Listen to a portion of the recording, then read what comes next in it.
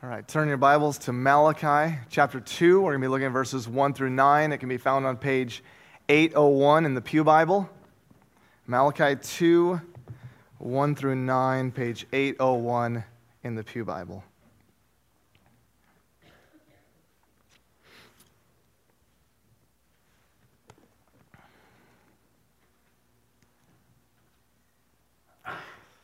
Malachi 2, verse 1. And now, O priests, this command is for you.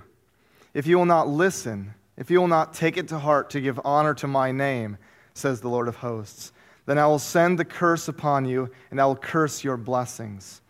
Indeed, I have already cursed them because you do not lay it to heart. Behold, I will rebuke your offspring and spread dung on your faces, the dung of your offerings, and you shall be taken away with it. So shall you know that I have sent this command to you, that my covenant with Levi may stand, says the Lord of hosts. My covenant with him was one of life and peace, and I gave them to him. It was a covenant of fear, and he feared me. He stood in awe of my name. True instruction was in his mouth, and no wrong was found on his lips. He walked with me in peace and uprightness, and he turned many from iniquity. For the lips of a priest should guard knowledge, and people should seek instruction from his mouth, for he is the messenger of the Lord of hosts. But you have turned aside from the way. You have caused many to stumble by your instruction. You have corrupted the covenant of Levi, says the Lord of hosts. And so I make you despised and abased before all the people, inasmuch as you do not keep my ways, but show partiality in your instruction. Let's pray. Our Father in heaven, we ask now that you would give us wisdom and insight into your word, that we might know you better, in order that we might honor you in our lives. In Jesus' name, amen. I mentioned last week that leaders often set the tone for those under their care. The direction of an organization, company, business, school, nation, tribe, a household is affected for good or bad by the leadership that is in place.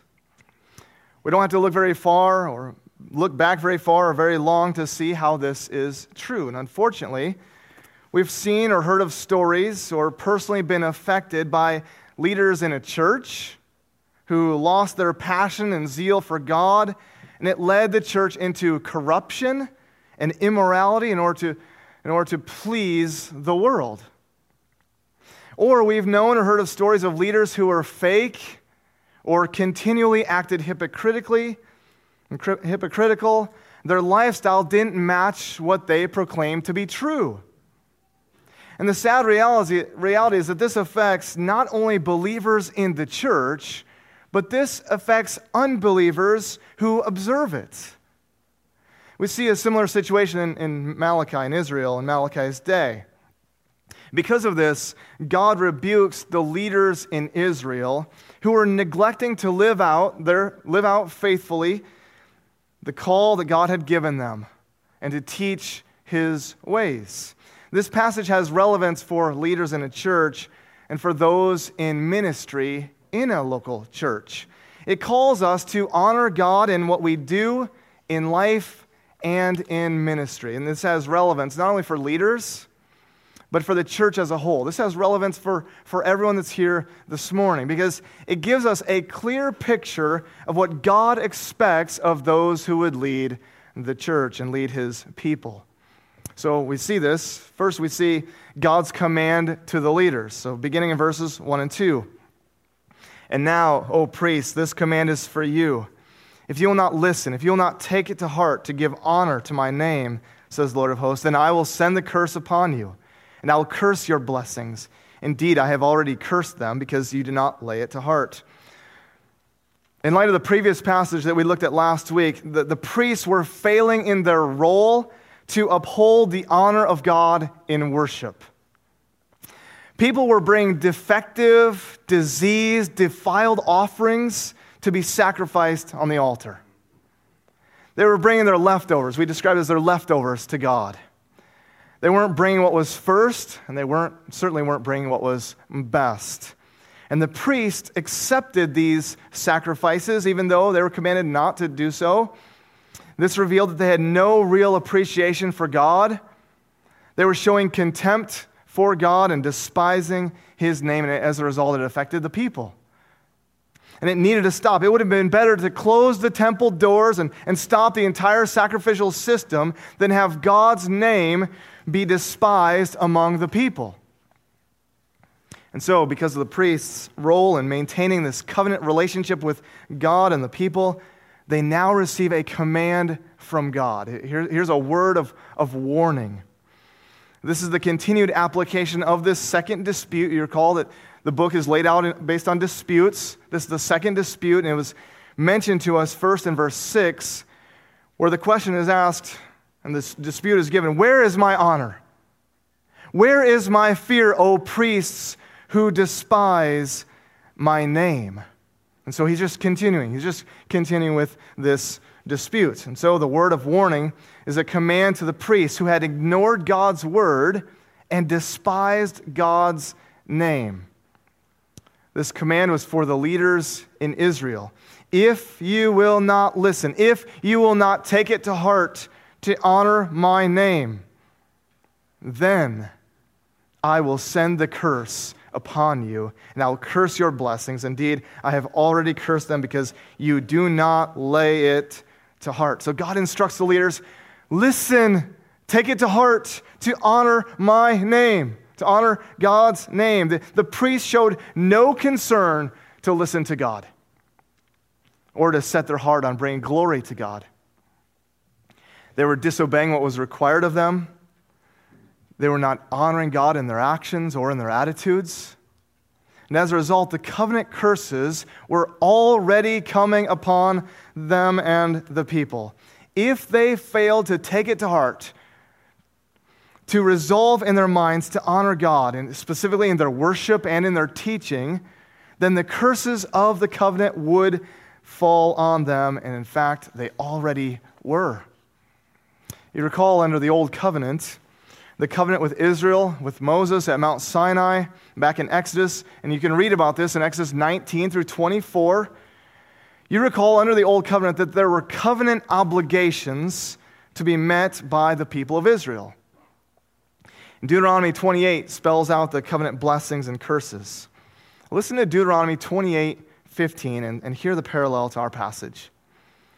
Deuteronomy 28:15 says this, "But if you will not obey the voice of the Lord your God, or be careful to do all His commandments and statutes that I command you today, then all these curses shall come upon you and overtake you."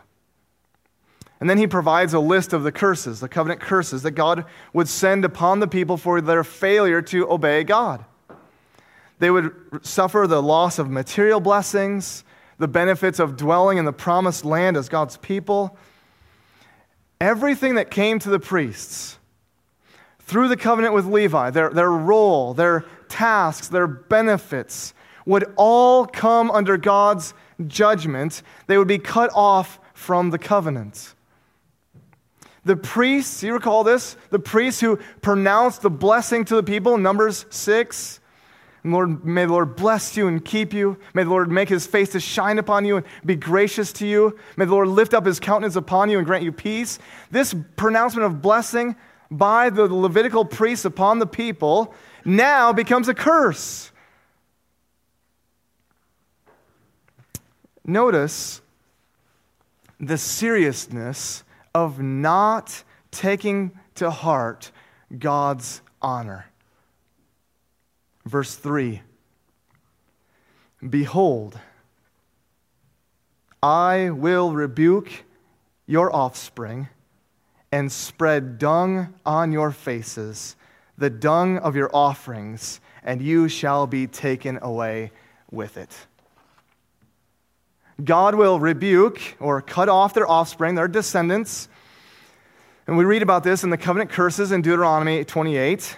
God's rebuke of the priests would leave them without descendants, without offspring. God's rebuke displays that He is completely opposed to their actions. He despises this careless, dishonoring of his name by those in leadership. If you think you despise bad leadership more than God, look at what he says, right? All of us hate this when we see this or have been affected by bad leadership. We see God's opposition graphically portrayed in what he will do to them. I will rebuke your offspring and spread dung on your faces, the dung of your offerings, and you shall be taken away with it. Instead of God's face shining upon them, dung is spread on their faces. The dung of their offerings. Dung, we know what dung is, right? Manure, feces, the waste of the sacrificial parts of the animals was going to be spread on the faces of the priests. I think we get the mental picture. It's a disturbing image. Their faces would be rubbed in dung. And the dung that is smeared on their faces, think about this, the dung that is smeared on their faces is the dung of what they had just offered up in a sacrifice to God. I say, do you accept my sacrifice, God? Here it is. And here's what he thinks of it. And they are going to be taken away with it. In these sacrifices that were made to God on the altar, according to Leviticus, along with the head and the legs and the intestines, the dung was to be taken outside of the camp to be burned up. That's what they were supposed to do with it. In other words, those who are set apart for God, right? These priests, they're set apart for God. They're holy, consecrated to God in their service. They're serving God in worship and in these sacrifices. And they were teachers of the law. These leaders were now covered in dung and are to be carried off to the dung pile. That which was to be pure had become impure. They are taken outside the camp to experience the shame and dishonor with which they had just dishonored God in their offerings.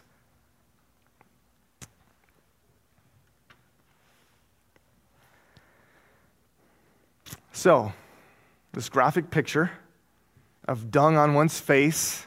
I don't know if I ever thought I'd say dung this often in a sermon.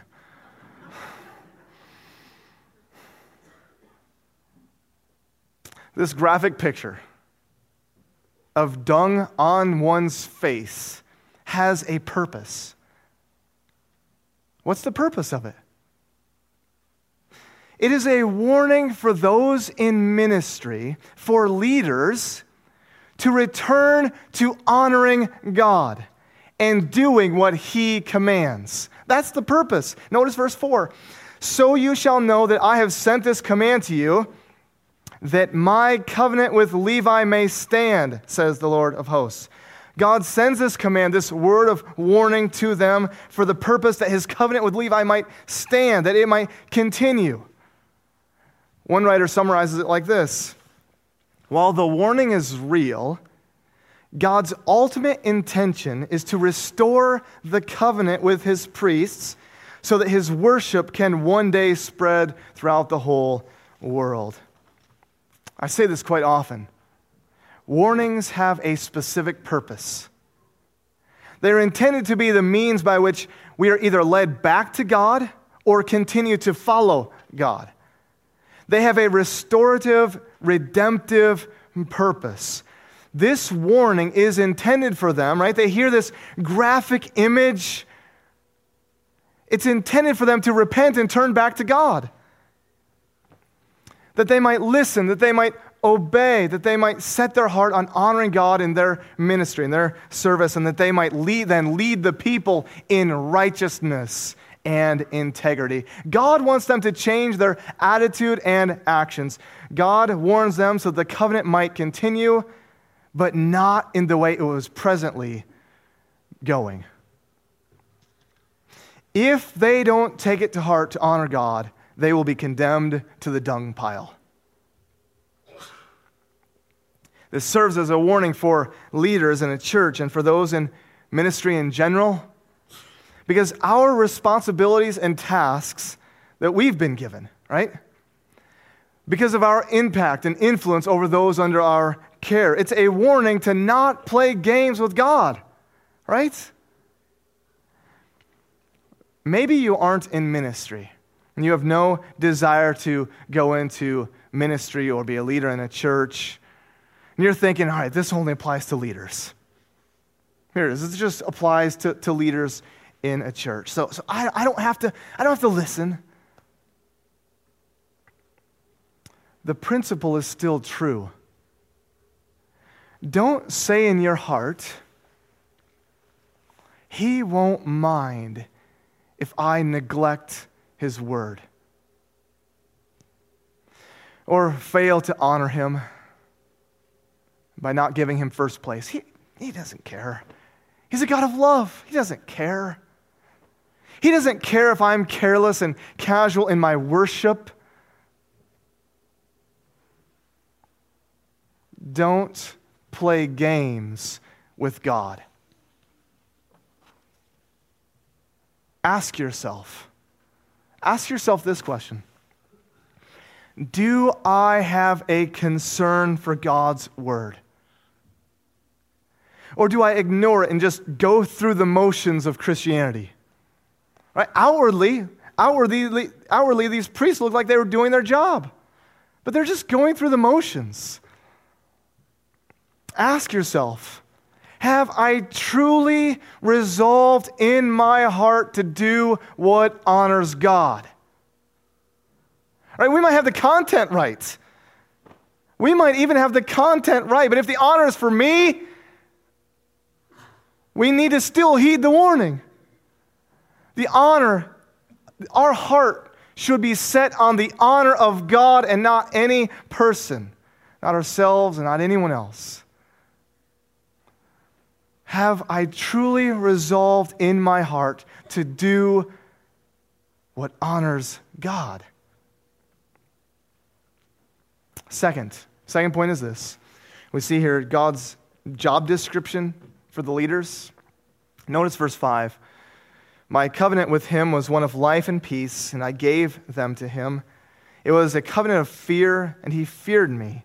He stood in awe of my name. So now we're introduced to this covenant with Levi. The priests are now reminded of the purpose and expectation of the covenant that was mentioned back in verse 4. When you look back at the Old Testament, there doesn't seem to be any passage that explicitly describes a covenant with Jacob's son, Levi. It's possible that this is describing then a relationship that God had with the priests, with the tribe of Levi as a whole. More specifically, there was a covenant made with Phinehas, the priest, who is a descendant of Levi and through Aaron. This is what we read in Numbers 25, 10 through 13. The Lord said to Moses, Phinehas, the son of Eleazar, the son of Aaron, the priest, has turned my anger away from the Israelites. Since he was as zealous for my honor among them as I am, I did not put an end to them in my zeal. Therefore, tell him I am making my covenant of peace with him. He and his descendants will have a covenant of lasting priesthood, a perpetual priesthood, because he was zealous for the honor of his God and made atonement for the Israelites. So Phinehas, in his zeal, you recall in the story, Phinehas had stopped the plague of God that came upon the Israelites for their sexual immorality. In his zeal, he honored the Lord, and his actions atoned for the sins of the people. So God rewarded his actions by making a covenant of peace with him and his descendants. Right? So the Levitical line, Levitical priests, life and peace, what we see here, as well as life and peace, they summarize the covenant blessings that God would give to his people. God's intention with the covenant with the Levitical priests was the fullness of life and the blessings of peace that he would graciously give them. This covenant blessing would be extended to Israel through their priestly ministry. The covenant resulted in life and peace, and it was a covenant of fear or reverence. The text here highlights how the faithful priest responded with fear, and he stood in awe of God's name.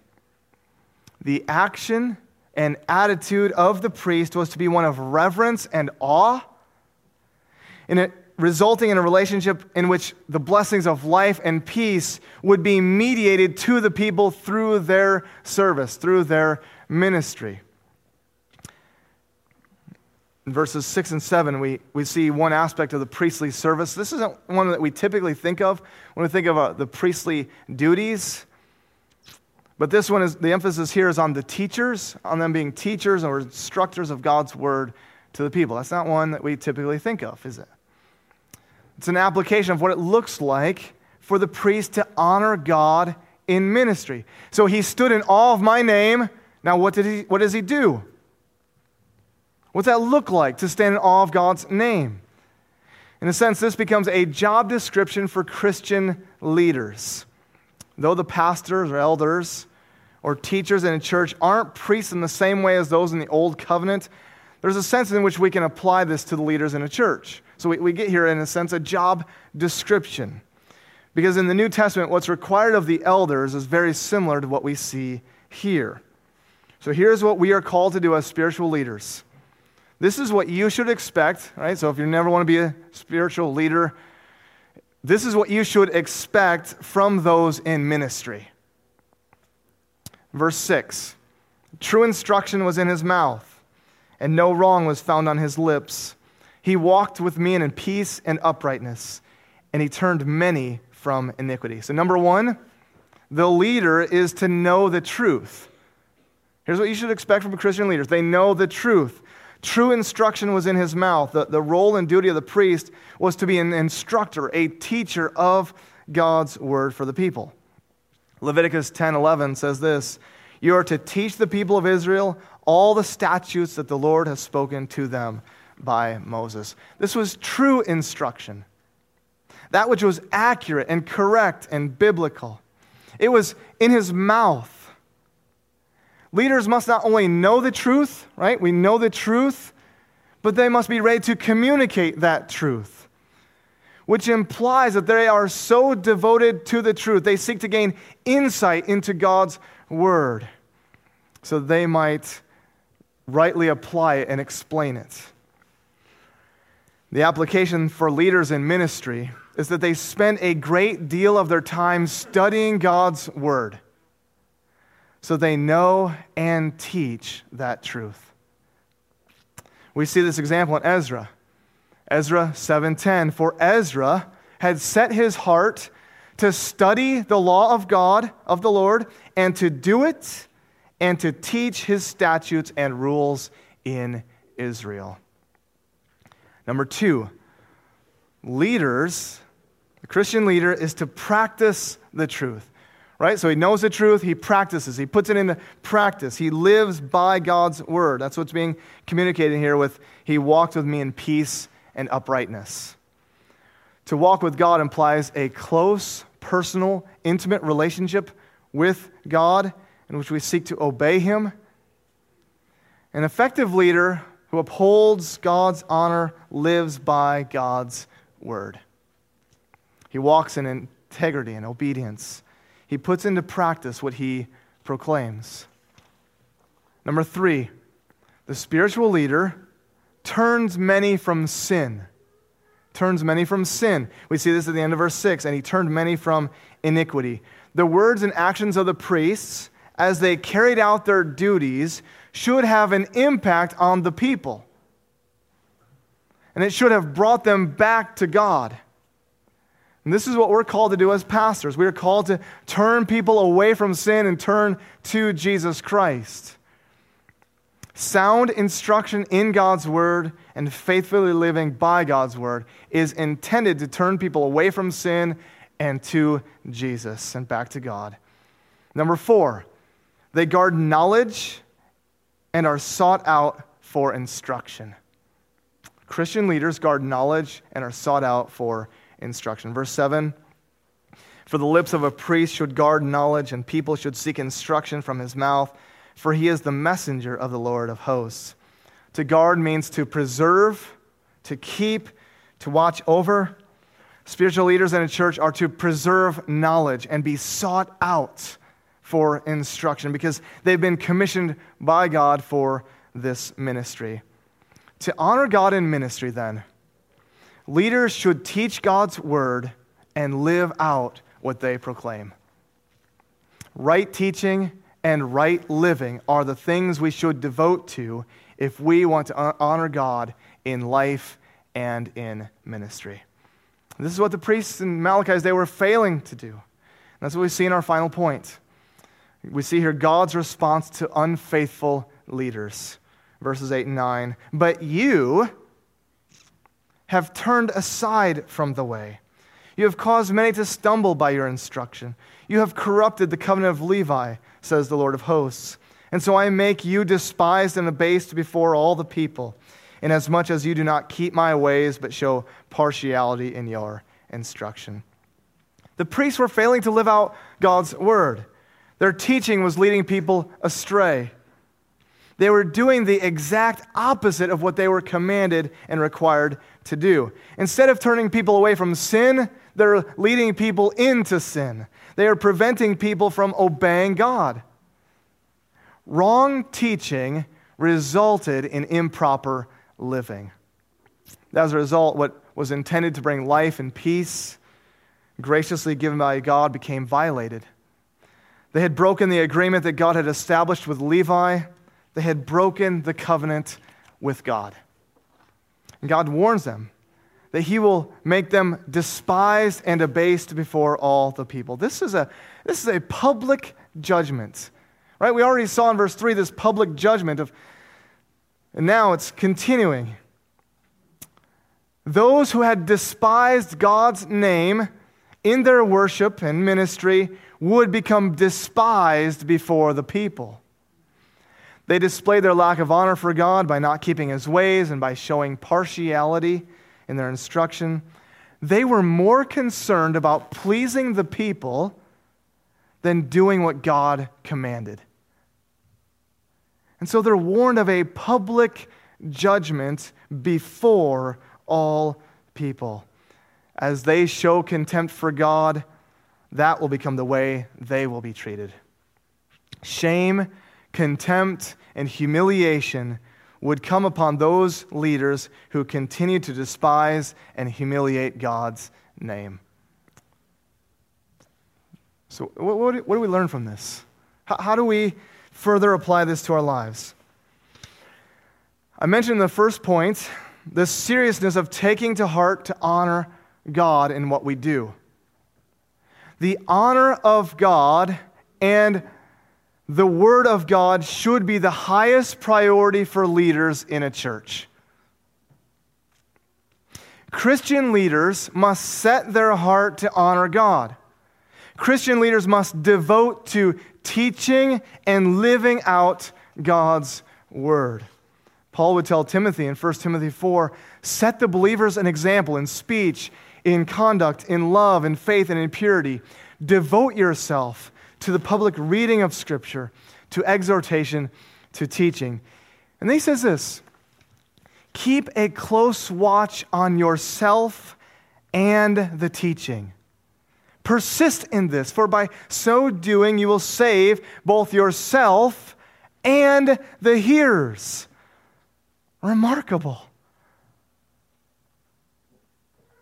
In light of our passage in Malachi, what you should look for in leaders of a church is a commitment to God's honor and glory and a devotion to God's word, to proclaim it and to live it out. What you should pray for and hold us accountable to is that we would continue to commit to God's word and God's honor and not give in to the temptation of careless, casual Christianity that waters down the gospel and allows the world to set the standard in churches. This passage applies to all of us. According to 1 Peter 2, the church is a royal priesthood. In order that we might proclaim the excellencies of him who called us out of darkness and into his marvelous light. Therefore, all of us, everyone in this room, should be committed to proclaiming and living out their Christian witness to those around them. And not just go through the motions of religion, but have a personal, intimate walk with God through faith in Jesus Christ. And lastly, we recognize that we all fail to honor God the way He deserves to be honored. When we study this, at least when I studied it, we become convicted. We should be convicted that there are times, perhaps too many times, when we don't stand in awe of God. There are seasons in life in which we feel spiritually indifferent to God and just go through the motions of life. So we need to be reminded this morning of the one who is greater than Levi. Our great high priest, Jesus Christ, who instructed in God's word. It was in his mouth when he was tempted, and he walked with God in peace and integrity and uprightness. And he turned many from iniquity by living a perfect life all the way to his sacrificial death on the cross. And as a result, he suffered outside the camp in order to sanctify the people through his own blood. We have a great high priest who is able to save to the uttermost those who draw near to God through him. Draw near to God through Jesus Christ. Come to him and find forgiveness at the cross. And then set your heart to honor him in all that you say and do. Let's pray.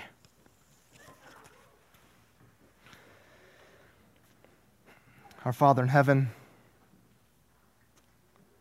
we do recognize the times in which we fail and fall short in our covenant relationship with you.